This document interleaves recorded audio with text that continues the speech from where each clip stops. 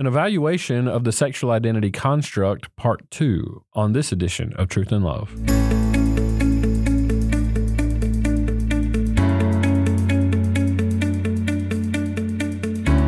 I'm Dale Johnson, and you're listening to Truth and Love, a podcast of the Association of Certified Biblical Counselors, where we seek to provide biblical solutions to the problems that people face.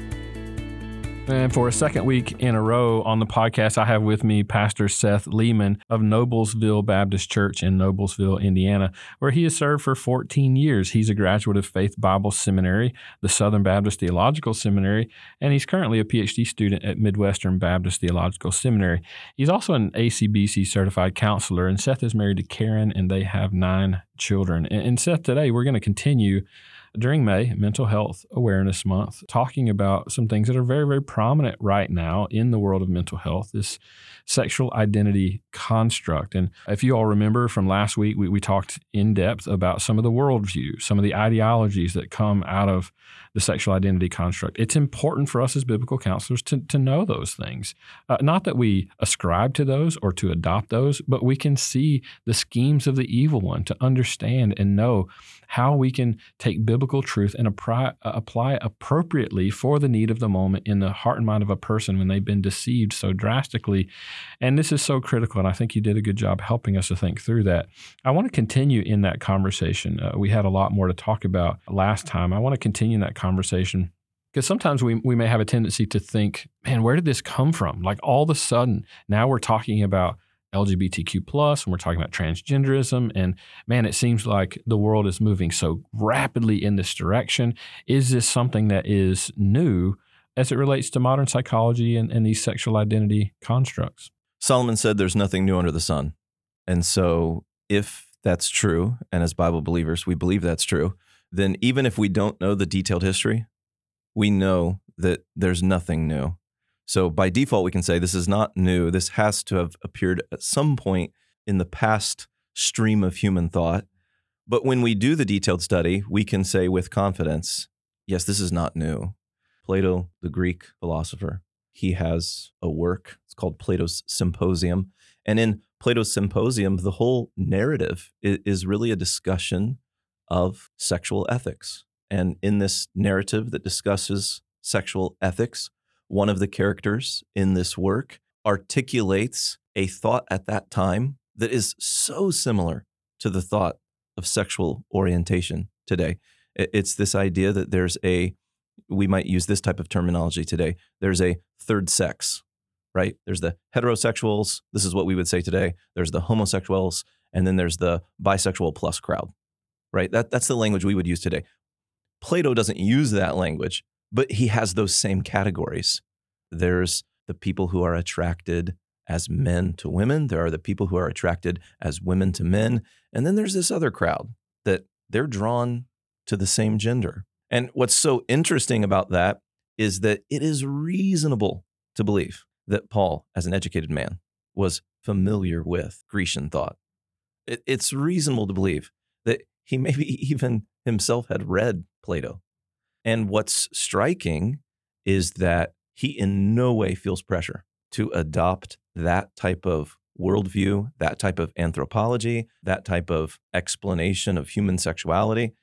He rejects it all, and he does what Jesus does. He reaffirms Scripture's anthropology. He reaffirms the Genesis narrative. He reaffirms the creation mandate. And so, no, this is not new by any means. And we see this level of sexual immorality, certainly in narratives of the Old Testament, in various degrees. The gross levels of sexual immorality on massive scale. I remember reading those as a teenager, just thinking, man, that just seems like such a dark and wicked time. And yet here we are living in something that's quite similar. It seems disorienting to some degree. Now, we've talked about how this is not something that's new, but I want us to assess a little bit regarding sexual identity constructs into how the evangelical world is responding to some of these. You mentioned that Jesus obviously did not give in to these categories. Paul certainly did not give in to these categories of sexual orientation described in their day, nor should we as evangelicals. But we have evangelicals who are adopting some of these constructs, who are adopting some of these ideas of orientation, using that as a an ontological perspective, a description of personhood, a description of identity. So talk just for a second about some of the modern arenas where we see this type of language used. Based on what I've read, based on the studies that I've pursued, I mean, the fountainhead, the most popular articulators of trying to take the modern sexual identity construct and somehow integrate it into scriptural practice and a scriptural framework on the transgender issue would be Mark Yarhouse. And then probably right second to him might be Preston Sprinkle. Both those individuals have written prolifically on this topic. And I could charitably say, I think that they truly desire to help people. I think they truly desire to come alongside these individuals whose lives are so characterized with brokenness and despair. And they so want to get, I'm saying this charitably, they so want to get that person connected to Christ, so much want to get that person connected to gospel truths that will help minister to their soul and help them as they live as a sojourner and stranger in this world. Yet what they seem to want to do is they want to flirt with, that might be the modest assessment, flirt with. A more aggressive assessment would be kind of accept and endorse. Yeah, I was thinking the word adopt. Adopt. Yeah. We'll take that word. Mm-hmm. You said it, not me. Yeah. They adopt this construct, the terms, the language, the theory. They try to build upon it in a Christian way. And I have found it to be very confusing. Confusing, yes, I would definitely agree with that. But I think misleading as well. And the way I would sort of go about that, and I agree with everything that you said regarding their desire. I'm not questioning them as people or their particular desire to want to help people. I think that's very evident. I think these men have probably given their life, reputation, and everything to try and help people who they believe are genuinely hurting. But let's hone in on Yarhouse for a second. I think Mark has done a tremendous amount of research, and his desire is to help in some of these areas. He's written a book called Gender Dysphoria. More recently, he's written a book called Emerging Identities, which I think is interesting because that demonstrates that term that I mentioned, that he's adopting to some degree those concepts. And when we adopt those identities at the forefront, now we have to figure out a way, how does Jesus save someone from a particular ontological identity, as opposed to how does Jesus save them from a particular sin or a group of sins that a person is struggling with the desires of their heart. And those are two radically different starting points. Yarhouse goes on to say in his most recent book, Emerging Identities, where he's trying everything he can to help a person who's struggling with quote unquote gender dysphoria. Let me define that. Or maybe it's good. Seth, why don't you define gender dysphoria, and then I'll continue my thought with Yarhouse. How does he describe gender dysphoria? Gender dysphoria, as a technical term, describes the discomfort a person feels because their perceived gender does not align with their biology. So it's a term that describes discomfort. So what you have to be careful of, if a person has pursued transgenderism in some form, they may reject the notion that they ever have experienced gender dysphoria. They find the entire path for them has actually been helpful. It's been encouraging. This is where they've found themselves, so to speak. Gender dysphoria describes a discomfort with this disconnect between the way I see myself and the way my body's constructed. Yeah, and there are various ways, I think, from a secular perspective, or even a quote unquote evangelical perspective, as to why somebody struggles in that way, where there's an incongruous sort of feeling about the way a person sees themselves biologically and what they feel and desire in their immaterial man. And Yarhouse goes on to try and explain the stressors that go along with gender dysphoria and how can we alleviate these things. And he talks a lot about engaging in different therapeutic modalities to try and help someone to relieve some of that stress of gender dysphoria. I think that construct in and of itself is a little bit misleading. And I think this is where we see the methodology connected to the ideas. And I want our counselors to understand this. This is why this is so important really across the board, is as he accepts those ideas, he never runs to medical intervention first. But what he does do is he says that medical intervention may be something as sort of a last resort, where, hormone therapy, or even, as it's now called in a politically correct form, not sex reassignment surgery, but gender affirming surgery. And to me, I just find that really unbelievable. that someone who claims the scripture as an authority can look at someone who's struggling in these types of ways with some sort of issues of sexuality and think that it's okay to alter their body in some way. That seems to be quite offensive to God as creator. It seems to be quite offensive to several aspects of biblical truth. I want to, I mean, you've read a lot of Yarhouse. I want to get your thoughts on how we see this, not just from the secular culture, but how we're seeing these sexual identity constructs sort of invade our culture, and particularly some of the things that Yarhouse has spoken on it. Concerning Yarhouse, I would say that a couple of the positives that I've gleaned by reading Yarhouse is that he has had contact and interaction on a scale that probably most of us that engage in biblical counseling, we've not had that privilege, if we want to use the term, of interacting with the sheer number of individuals who are battling sexual identity issues or gender identity issues. And so I can learn from some of his experiences, and I appreciate the compassion that he brings to the table and a desire to truly help. The concern that I have, the more that I read Yarhouse, is his deficient view of the sufficiency of the scripture to address these issues. He seems to operate from a foundation that what we find in scripture is not enough to really come alongside and help a person who is going through some of these struggles. We need the insights of modern medical experts. We need the insights of mental health practitioners. And so it's this merging of some biblical truth with a lot of current thoughts on what is good and right and healthy for a person. And in the end, if we compare it to a musical instrument, it comes out, it's not a distinct sound as you read Yarhouse, because in one paragraph, you discern him standing in defense of the scriptures. And then in the next paragraph, he seems to be endorsing something that is completely unscriptural. And so that's where the term that came to my mind, confusing, the term that came to your mind, misleading, I would say yes and amen to both. Yeah, and to be fair, I want us to set alongside this a biblical understanding of sexuality. I think it's good for us to do that as we talk about sexual identity constructs and a secular view of how we see sex and sexuality and those identities that now, our modern culture orients itself around. To think that that's become the prominent way that we see ourselves is through sexuality is quite different than a biblical understanding. So I want you to help us to set apart a biblical view of sexuality that helps us to see the chaos that's happening in the world around us a little bit more clearly. So if we start with the Genesis record, what do we learn? Humanity is the unique creation that bears God's image. God made us as male and female. And our purpose is, as our great catechisms have taught us, to glorify this God who has made us and to enjoy our God. And so even if we just paused at that basic juncture, my responsibility as a created being is to honor and glorify and fulfill the purpose of the Creator, the one that He has assigned to me. If we just start there and we compare that with where our culture is, our culture would say something like this: man, the greatest point of your existence, the greatest purpose that you have is fulfillment.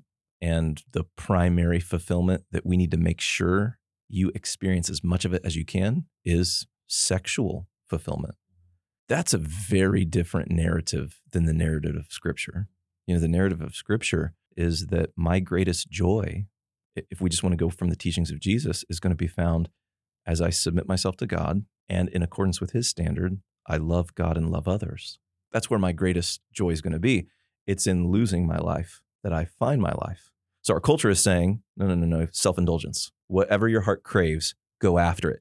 And if someone gets between you and what your heart craves, they're potentially abusive.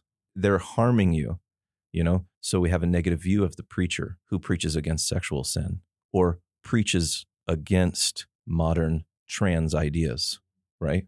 We've got a negative view of that. We've got a negative view in our culture of a parent who does something less than affirm their 3-year-old or a 4-year-old. Our culture has gone off script. Our culture is no longer following the biblical narrative. The biblical narrative, I exist for God. I exist primarily to worship God. And my enjoyment and my fulfillment is a secondary byproduct of that first commitment. It's when I have a well-ordered life, as God defines a well-ordered life, that I'll truly have joy and satisfaction and true fulfillment and fruition of what God has granted to me. That'll be found there. So God has created us as image bearers. When it comes to our sexuality, God said, be fruitful and multiply. And so I would say, I want to say this humbly, that when it comes to my masculinity, it's normative to expect that as I grow and mature and reach a full, robust age, that I would find myself a wife, right? He that finds a wife finds a good thing and obtains favor with the Lord. And so God has given me a desire, procreative desire, a desire for sexual intimacy. And God has, in bringing Adam and Eve together, he has shown us the way. Here's how you steward this desire.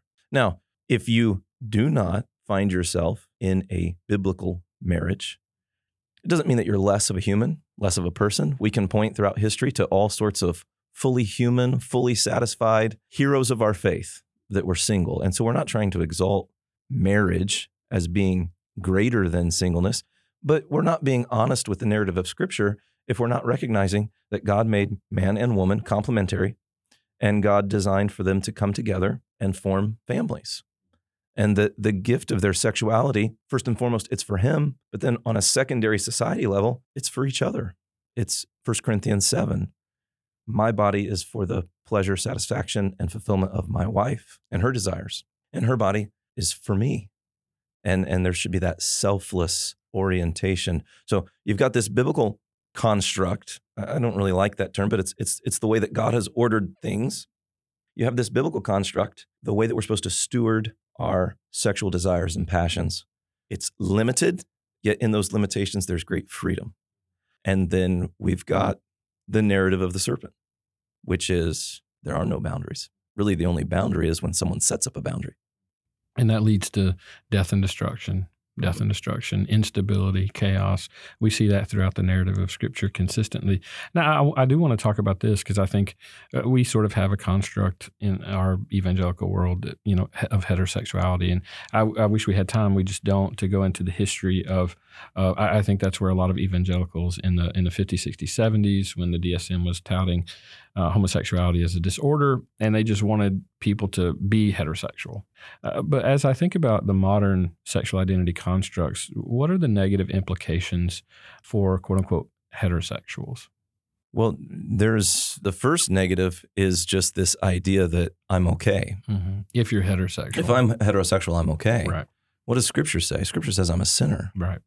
So according to Scripture and according to the reality that I'm a sinner, I'm going to be sinning in this area of my sexuality.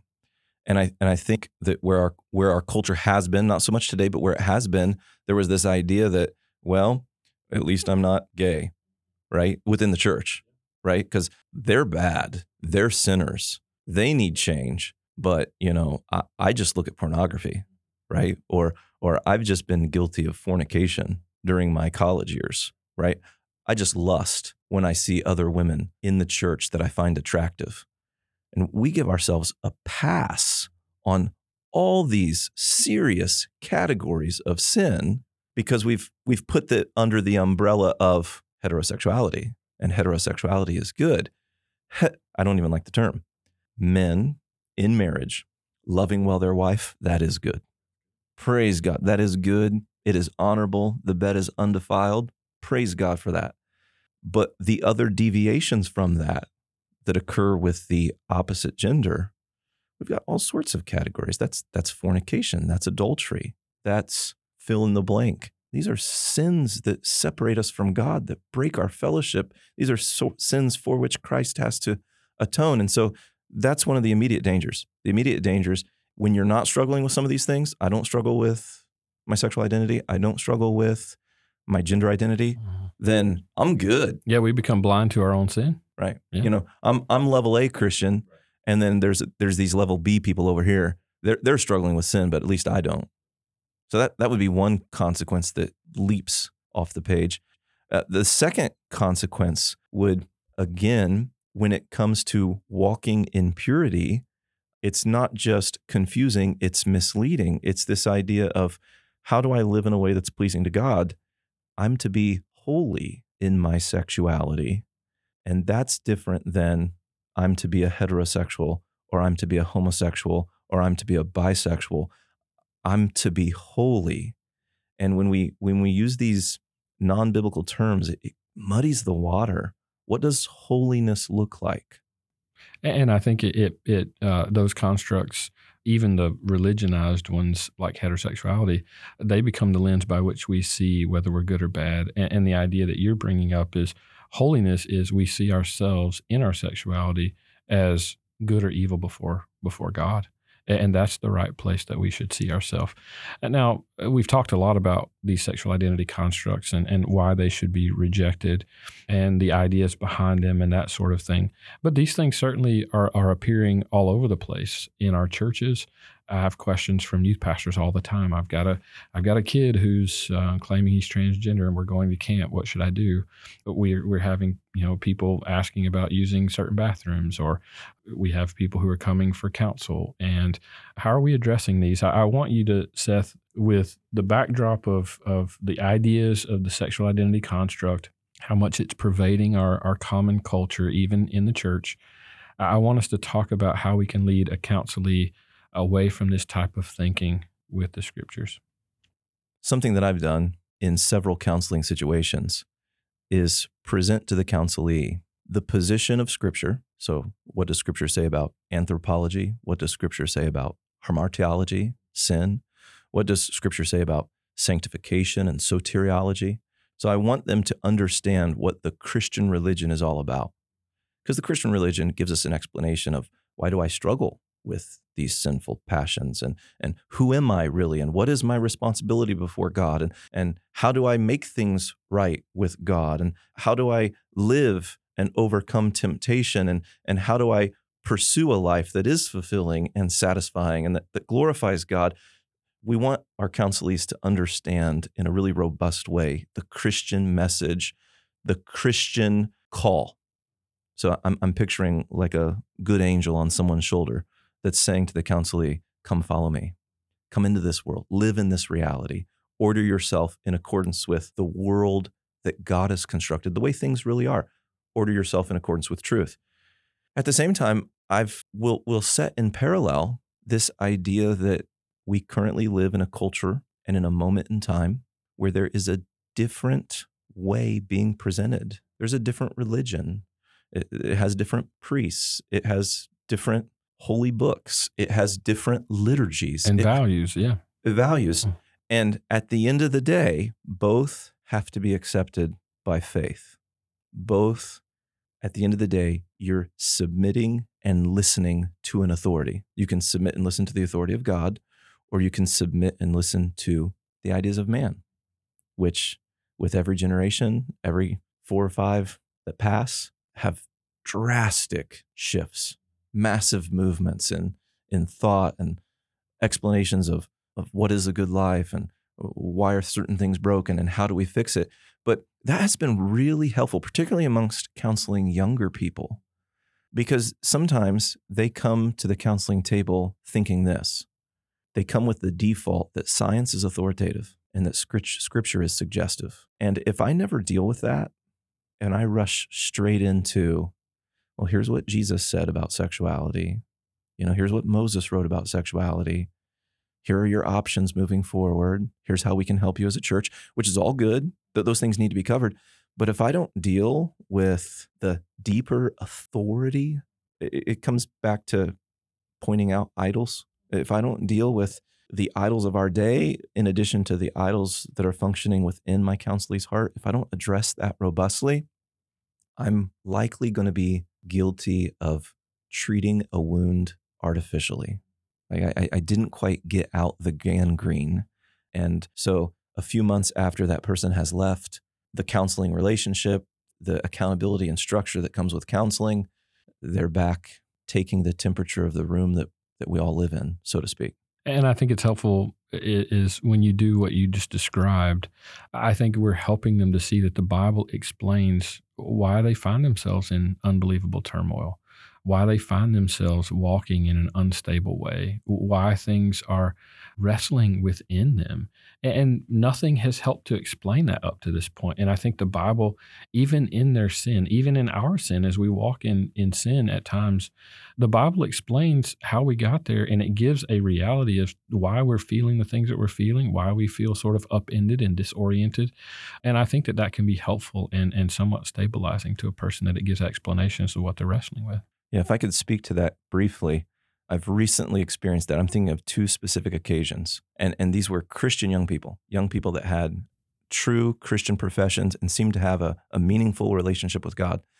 And as I was sitting with them and providing counsel to them and doing a little bit of what I just described, their response to the presentation of, okay, here's the narrative you've been hearing on YouTube. Here's what you've been seeing at, the Gay Straight Alliance Club at school. Here's what that musician or that artist, they've been espousing this, but here's what Scripture says, and presenting the two different worldviews and whose voice are you going to listen to? The response from the Christian counselee is one of relief. It's like, oh. Now, my counseling supervisor was Randy Patton, and Randy Patton would say, if they're not a Christian, you're really not counseling. It's evangelism. And so I'm not suggesting that every time we do this, here's the worldview of Scripture, and here's the current diagnosis of our worldview, that every single person that we sit in front of is going to find relief in the presentation of Scripture. But it is true. It really is true. And it's sufficient, and it makes sense, and it's robust, and it's so much fuller and thicker and deeper than anything the world's offering. And I think that we need to become more confident in that. I want to talk about that hope of Scripture, and that'll be the last thing. We're running a little long today, but I do, at some point, Seth, I want to bring you back to talk about the narrative that's happening right now, because what we're hearing in the mental health world is we have to get, these folks who are struggling with their gender identity, we have to get them to different places, whether that be hormone therapy or different therapeutics or the gender affirming, quote unquote, surgery. And we're not asking the question, is that truly bringing people to a disposition of health?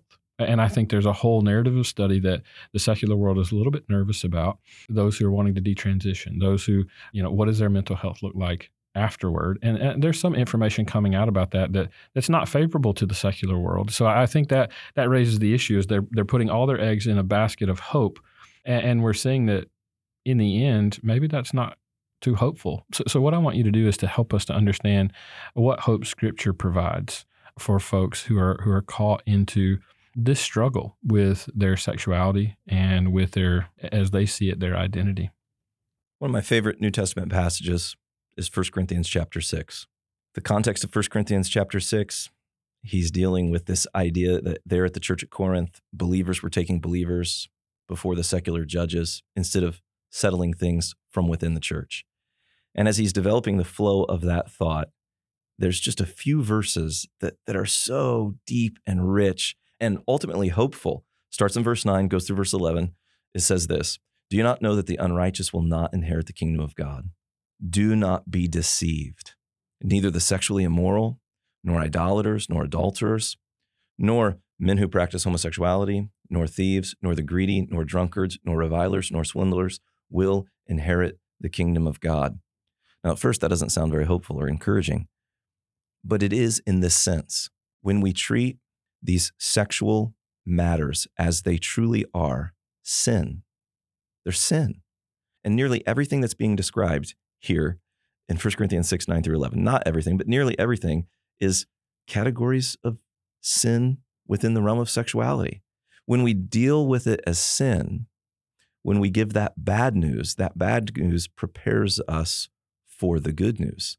You're giving an accurate diagnosis. You're explaining to the person that one of the reasons that they're experiencing guilt, shame, they're suffering on a mental, emotional, spiritual level is that's what sin does. Sin, when it is finished, brings forth death because life comes from God. So that scripture, then what gets really hopeful is Paul says this, and such were some of you.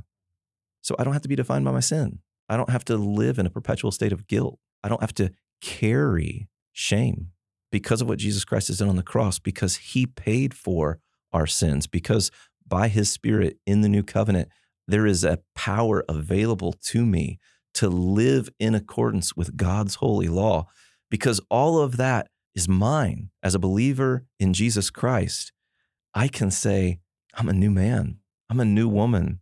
I can leave that baggage behind. Such were some of you, and I love these positive terms. You were washed. You were sanctified. You were justified in the name of the Lord Jesus Christ and by the Spirit of our God. And I end with this. The Bible, the gospel, the message of Jesus Christ is perfectly suited to help sinners. And that's what's so hopeful. And that is stabilizing. It's life-giving. It is hopeful. It gives us an outlook of living life in relation to our God, and it's settling to the soul. That is the hope that we have in Scripture. Well done, Seth. This is a beginning of lots of conversations. I want to give us permission to talk about these things. They're certainly pervasive in our culture, and we as biblical Christians need to start thinking deeply about these things and addressing them from a biblical perspective. Seth, you're helping us to do that in a lot of different ways.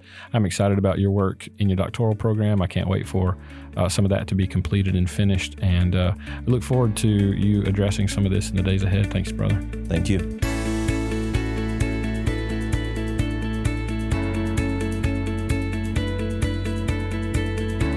You're listening to Truth and Love, a podcast of ACBC. I want to thank all of you for listening throughout the whole month of May, Mental Health Awareness Month. And as you know, it's been our custom to address different mental health topics, certainly topics that are hot in our culture right now, as we've tried to do this month, giving biblical view on how to think about some of these issues. We've talked about trauma-informed care and some of the detail relative to trauma-informed approach and trying to give biblical perspective on that. We've also, the last 2 weeks, we've talked about sexual identity constructs. And as you know, with homosexuality, LGBTQ, transgenderism, we've seen a barrage of this type of activity in our culture, and even pressuring churches in so many ways to grant approval to those types of ways of living under the guise of mental health, of course. Now, I want to remind you of our Biblical Solution series, our booklets that we've put out. We've produced a little over 20 of those in the past several years. We have a new round of those coming up that will be released at our annual conference that we are excited about.